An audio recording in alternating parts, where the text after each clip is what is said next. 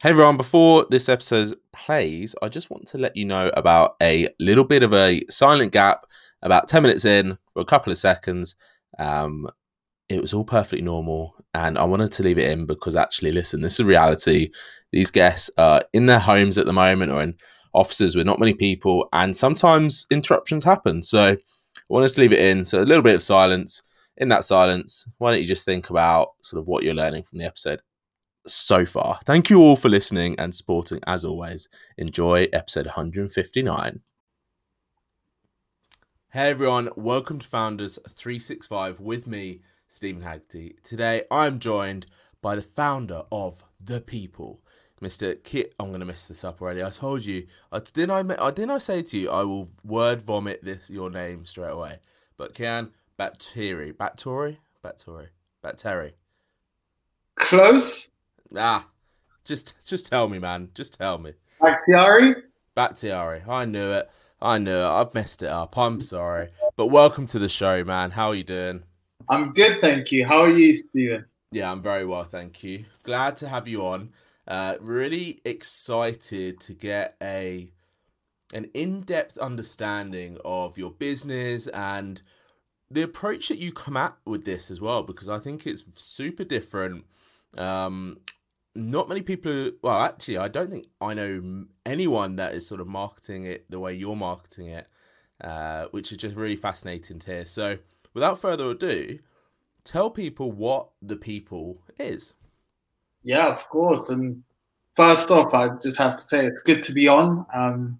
Excited to be talking and to be sharing the conversation with everyone.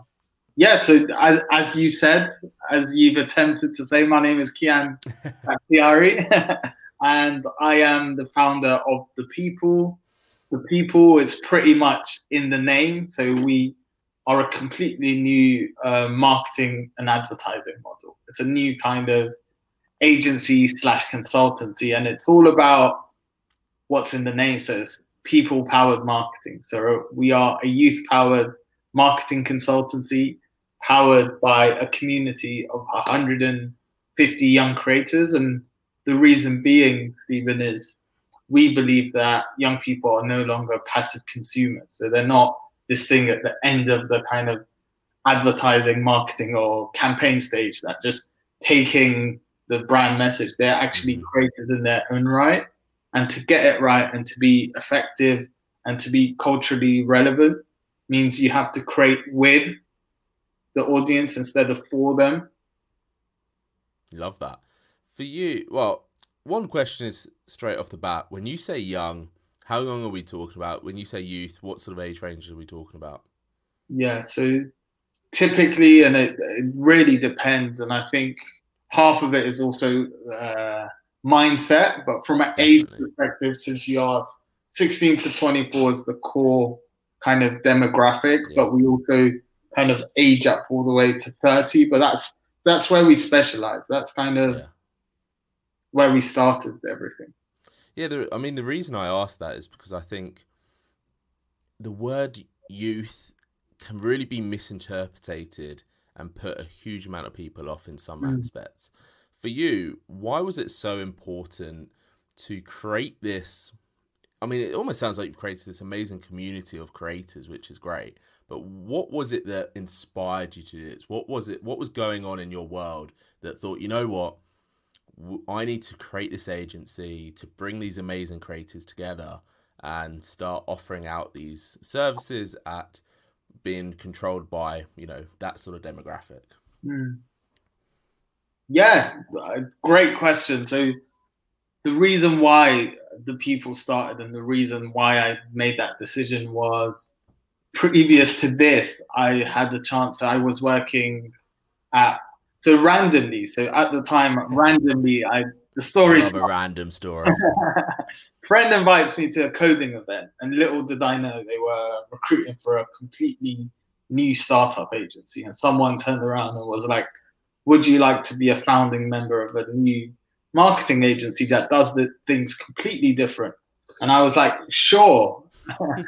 So that's how it started. So that was 3 years ago, and I was just lucky enough, and there was this task that we did And from that, I became a founding member of this startup agency, really cool startup agency called 46.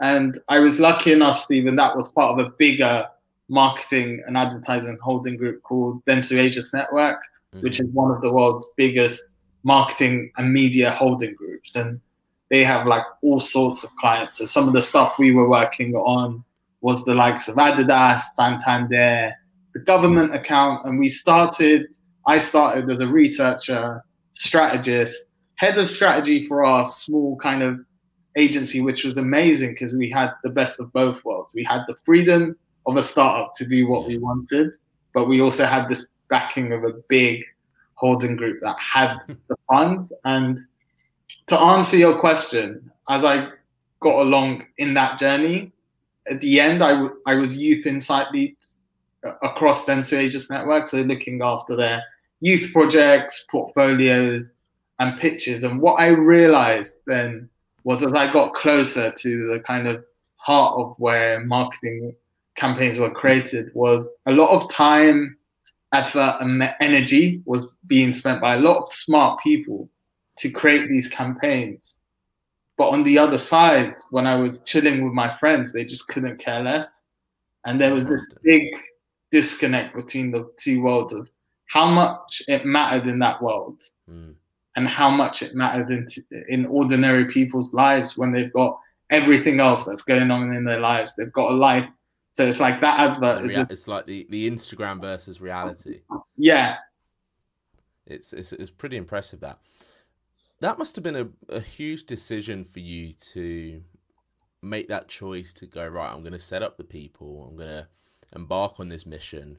When, like, as you just said, you almost had the dream set up by working with this, being a founding member of this really great startup, 46, being backed by this global company.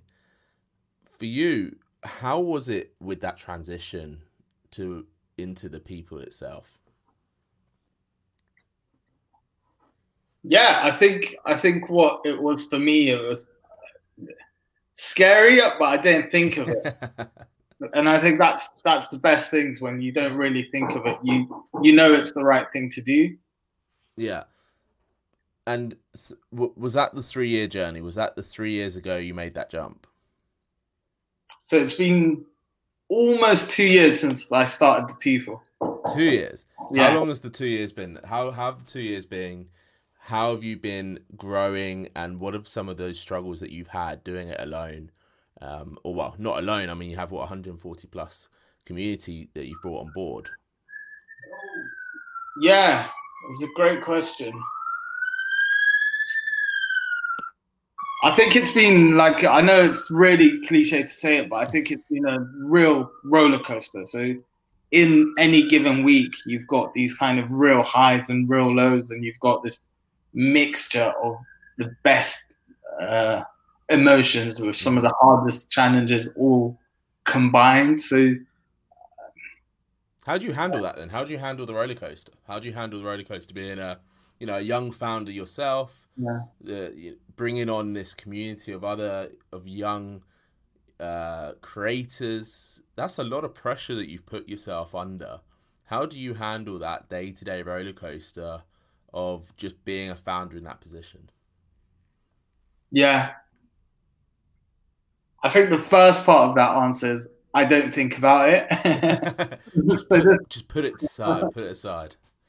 But a more serious response, you have to love it. If you don't love it, and you're not passionate for it, and if it's just a job or just a thing you do, it's near impossible. Mm-hmm. Like, it's during the toughest moments, if you don't really, really love it, it's basically it's no love, basically. No love. For you, what is it you love most? What is it that you drives you every single day, gets up? What is it that makes you turn up to work and build this amazing business that you've built?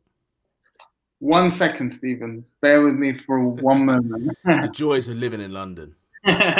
London's a busy place, man. One moment.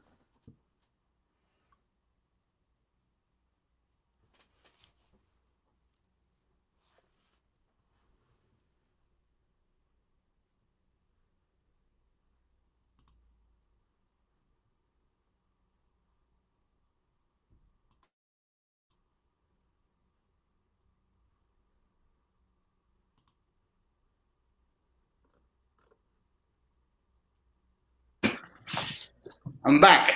And he's back. Thing is, with that silence, I was like, oh, do I just feel the silence? What do I do? You're back. You good to go? You good to carry on?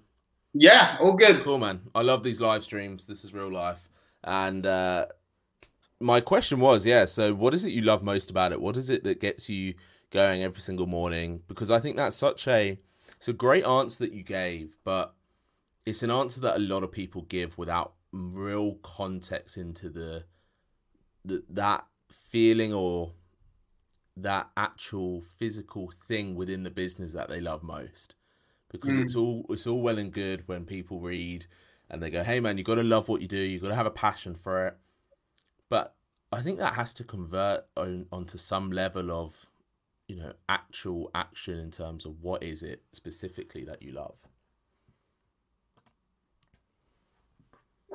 Yeah, I think for me, Stephen, it's a very clear one to the people. We're a business and we're a youth-powered consultancy, but we are also driven by this mission, which is bigger than us. So our mission is to unleash the creative potential of young people. And that's the thing that keeps me going, because the more projects we do, the more we can support young creators in our network. And that makes it all worthwhile. How does it feel, or how did it actually, here's a better question then. How did it feel when you brought on those first young creatives and you put them on a project and that project did really well and the clients were really happy? How did it feel knowing that you gave that creative that role, that responsibility, that perhaps let's face it, they may not have been given that in other areas or other businesses?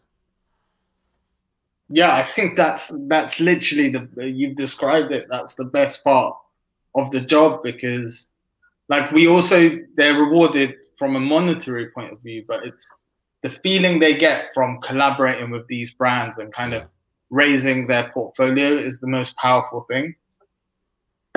Yeah, exactly. You're giving them, what do you say? Would you say you're giving them that access to that, or you're giving them, what is it about the people that creatives are loving and wanting to join?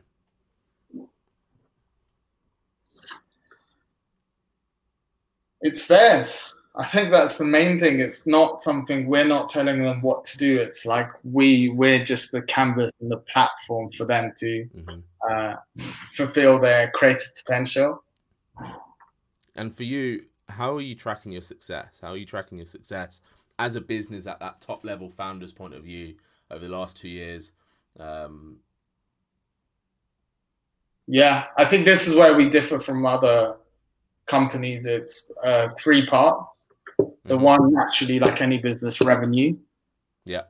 The second, the classic. Yeah. The second is impact. So it's kind of how much have we contributed back to our community. And the third one is you can't really measure it. It's just, in a way, it's just how proud that we are of the work we've done. That's a really interesting one. The fact that you're measuring the proudness as a success part, which is really great. I'm a firm believer of that, because I think a lot of businesses, especially in marketing at the moment and advertising, because you look around you and it seems that marketing agencies are popping up everywhere. And I think a lot of them are really struggling to be heard and be seen in perhaps the way they can be seen. But a lot of them are also chasing those, classic entrepreneurial thing of chasing shiny objects. So the fact you've put pride in one of the top 3 ways that you're leveling, you're determining success, but also it's probably, like you said, one of the hardest things to actually tangibly see. So moving forward in the business for you, What have you learned over the past couple of years with with those three pillars in mind that perhaps you weren't expecting, and you've incorporated into the business to make it aligned with those three values? Yeah. Yeah, I think once again, this is a personal one, but for me, when I started the people, it was all about the mission. And Mm-hmm. what I've learned is how to complement that with make it a real business. And as part of that, there's also understanding the financial realities. Mm. So there's almost a truth that finance speaks that actually helps the mission and helps the impact. Yeah, because Only when you get the balance and the marriage between the two. yeah, definitely. I think one of the things I've seen a lot with creative people as a whole is that they often struggle with that, old school business mentality of actually you've got to make something profitable, you've got to make something worthwhile. It's amazing to create these amazing campaigns and work with incredible people, but at the end of the day, if you're doing it all for free or for very little value, then you're just going to be chasing your tail, right? Mm. For you being able to give those creatives that, I guess, that revenue stream, do you also help mentor them? Do you also help educate them? How do you sort of hold their hand to make sure that one, your name is on the line, I guess, a little bit in that sense, to make sure their work and value is up to scratch, but also to make sure that they can see themselves as much as potential as you may see in them? Yeah, I think the first part is we just have full trust. So the people we've chosen are people we really believe in, and actually we believe it's the companies and the big brands that can learn the most from them because they're all experts in their particular field and what they're doing. Mm-hmm. And then in a way, because of the projects they're doing, they're kind of mentoring themselves. So it's almost a shoe they can kind of grow into. Yeah, love that. Have you had any backlash? Have you had any backlash in terms of, really pushing the fact that this youth-powered consultancy? Have you had any backlash on that point?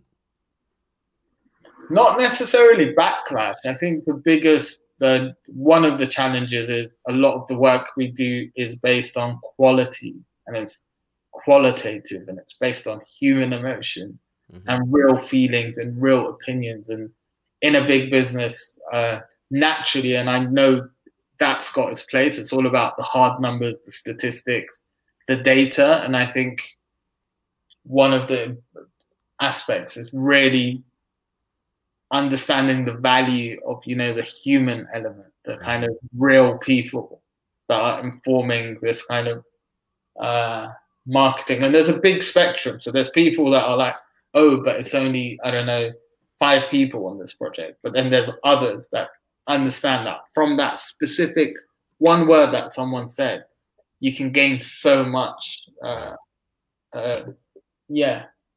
Harness so much kind of energy and potential and possibilities. Mm.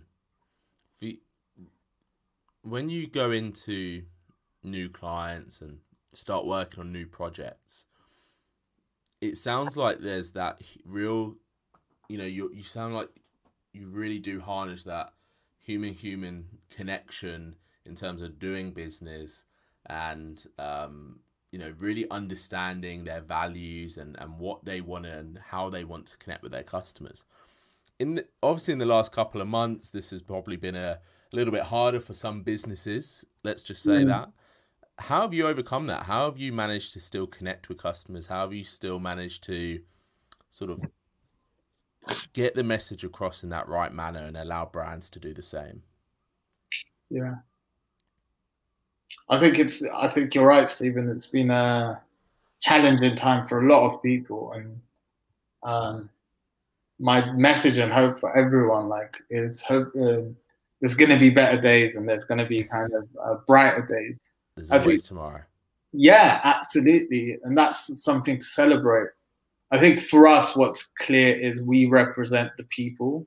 We Mm-hmm. represent the ordinary people, and to an extent, we represent the people these brands want to engage with. And arguably, it's more important today than ever before to be connected to the audience, to be connected to people, and to really understand their hopes, their dreams, their passions, their aspirations, their pain points. Because unless you can do that, and unless you can build a real strong connection, you're going to be disconnected from community, from your consumers. And that's really at its core. It's a cultural issue, it's a social issue, but it's also a business challenge that we solve. What about the businesses that just don't get that, just don't understand that? For you, I'm guessing you're a big believer in, the power of no as well. You're only working with brands and companies that completely are on that level of where you stand and what you can offer them and what you can do for them, and they've got to be on board for as much as possible. But in the reality of life, let's put it this way, there are businesses and brands and people that are so focused on that whole like end number and just give me a result that I can tangibly see within the next 2 to 3 months. When you were starting this up, 2 years ago, you've just stepped away from a cushy setup that could have, again, you could have been in that business for a long time and done probably extremely well. But in those early days of the people, was it hard for you to say no to those brands and companies that didn't quite get, your message and your values of your business?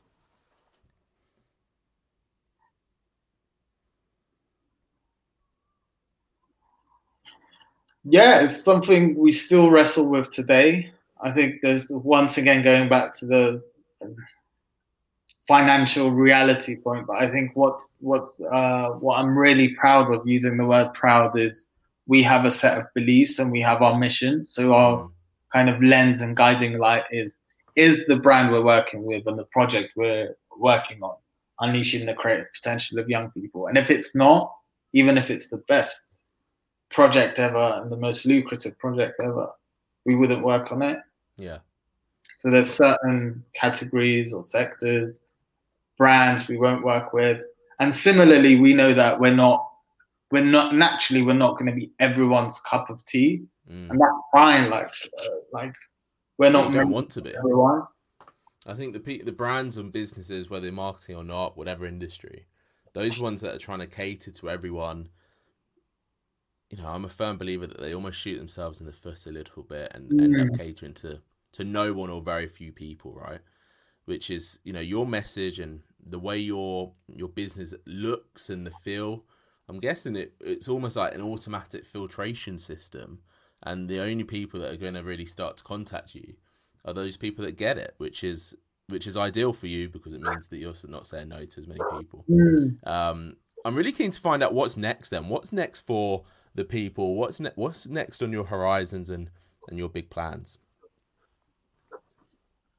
Yeah, it's going to sound very, very boring, but for us, it's do more of the same and do more of what works and less of what doesn't. And to put that in perspective, so this year has been our kind of first official year.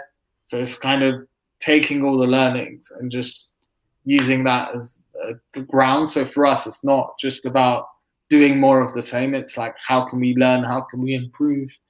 And what's next is hopefully more projects and more impact for our community, because the two for us go hand in hand. I'm curious to understand from your long-term viewpoint as well. Do you think that the business as a whole will evolve? As you get older and you move into your 30s and 40s, do you think you'll still be the youth power consultants, or do you think you're going to bring the youth that you create, these 140 plus creators that you've got now with you and into the next 10, 20 years? By the looks of it, there might even be a time where I'm 70 and we've got this special community of over 70s. But I think to that point, the model remains the same. Like the way we approach marketing doesn't change at the moment because we're a startup. We're really laser focused on the next generation and young people today. But to your point, Stephen, there's nothing to say we can't kind of expand on that. 100%. And I think that's one of the keys, learnings that I think people are going to see over time from watching a business like yours is it's what you focus on, it's what you've got on your sort of table at the moment, and age and youth, it's just a sort of an avenue to launch and deliver those tangible assets that people are wanting in that moment of time. And I think people forget that. I think people forget that actually businesses can evolve, they can change, they can go on and do other things. There's a lot of pressure on founders at the moment to really be focusing on that one thing, what you may be focusing on that one thing for now, but a lot of people assume that you're going to be doing that one thing forever. And it just doesn't happen like that, right? For real. It's For real. brilliant. I agree with that, man. Love that. For you, what is one of the, I want to kind of wrap this up by getting an insight from you in terms of one of the biggest learnings that you've had in the last, let's say, 6 months. And here's sort of an onset to that question as well. So, like, ignoring COVID, right? What is one of the business lessons that you've still learned?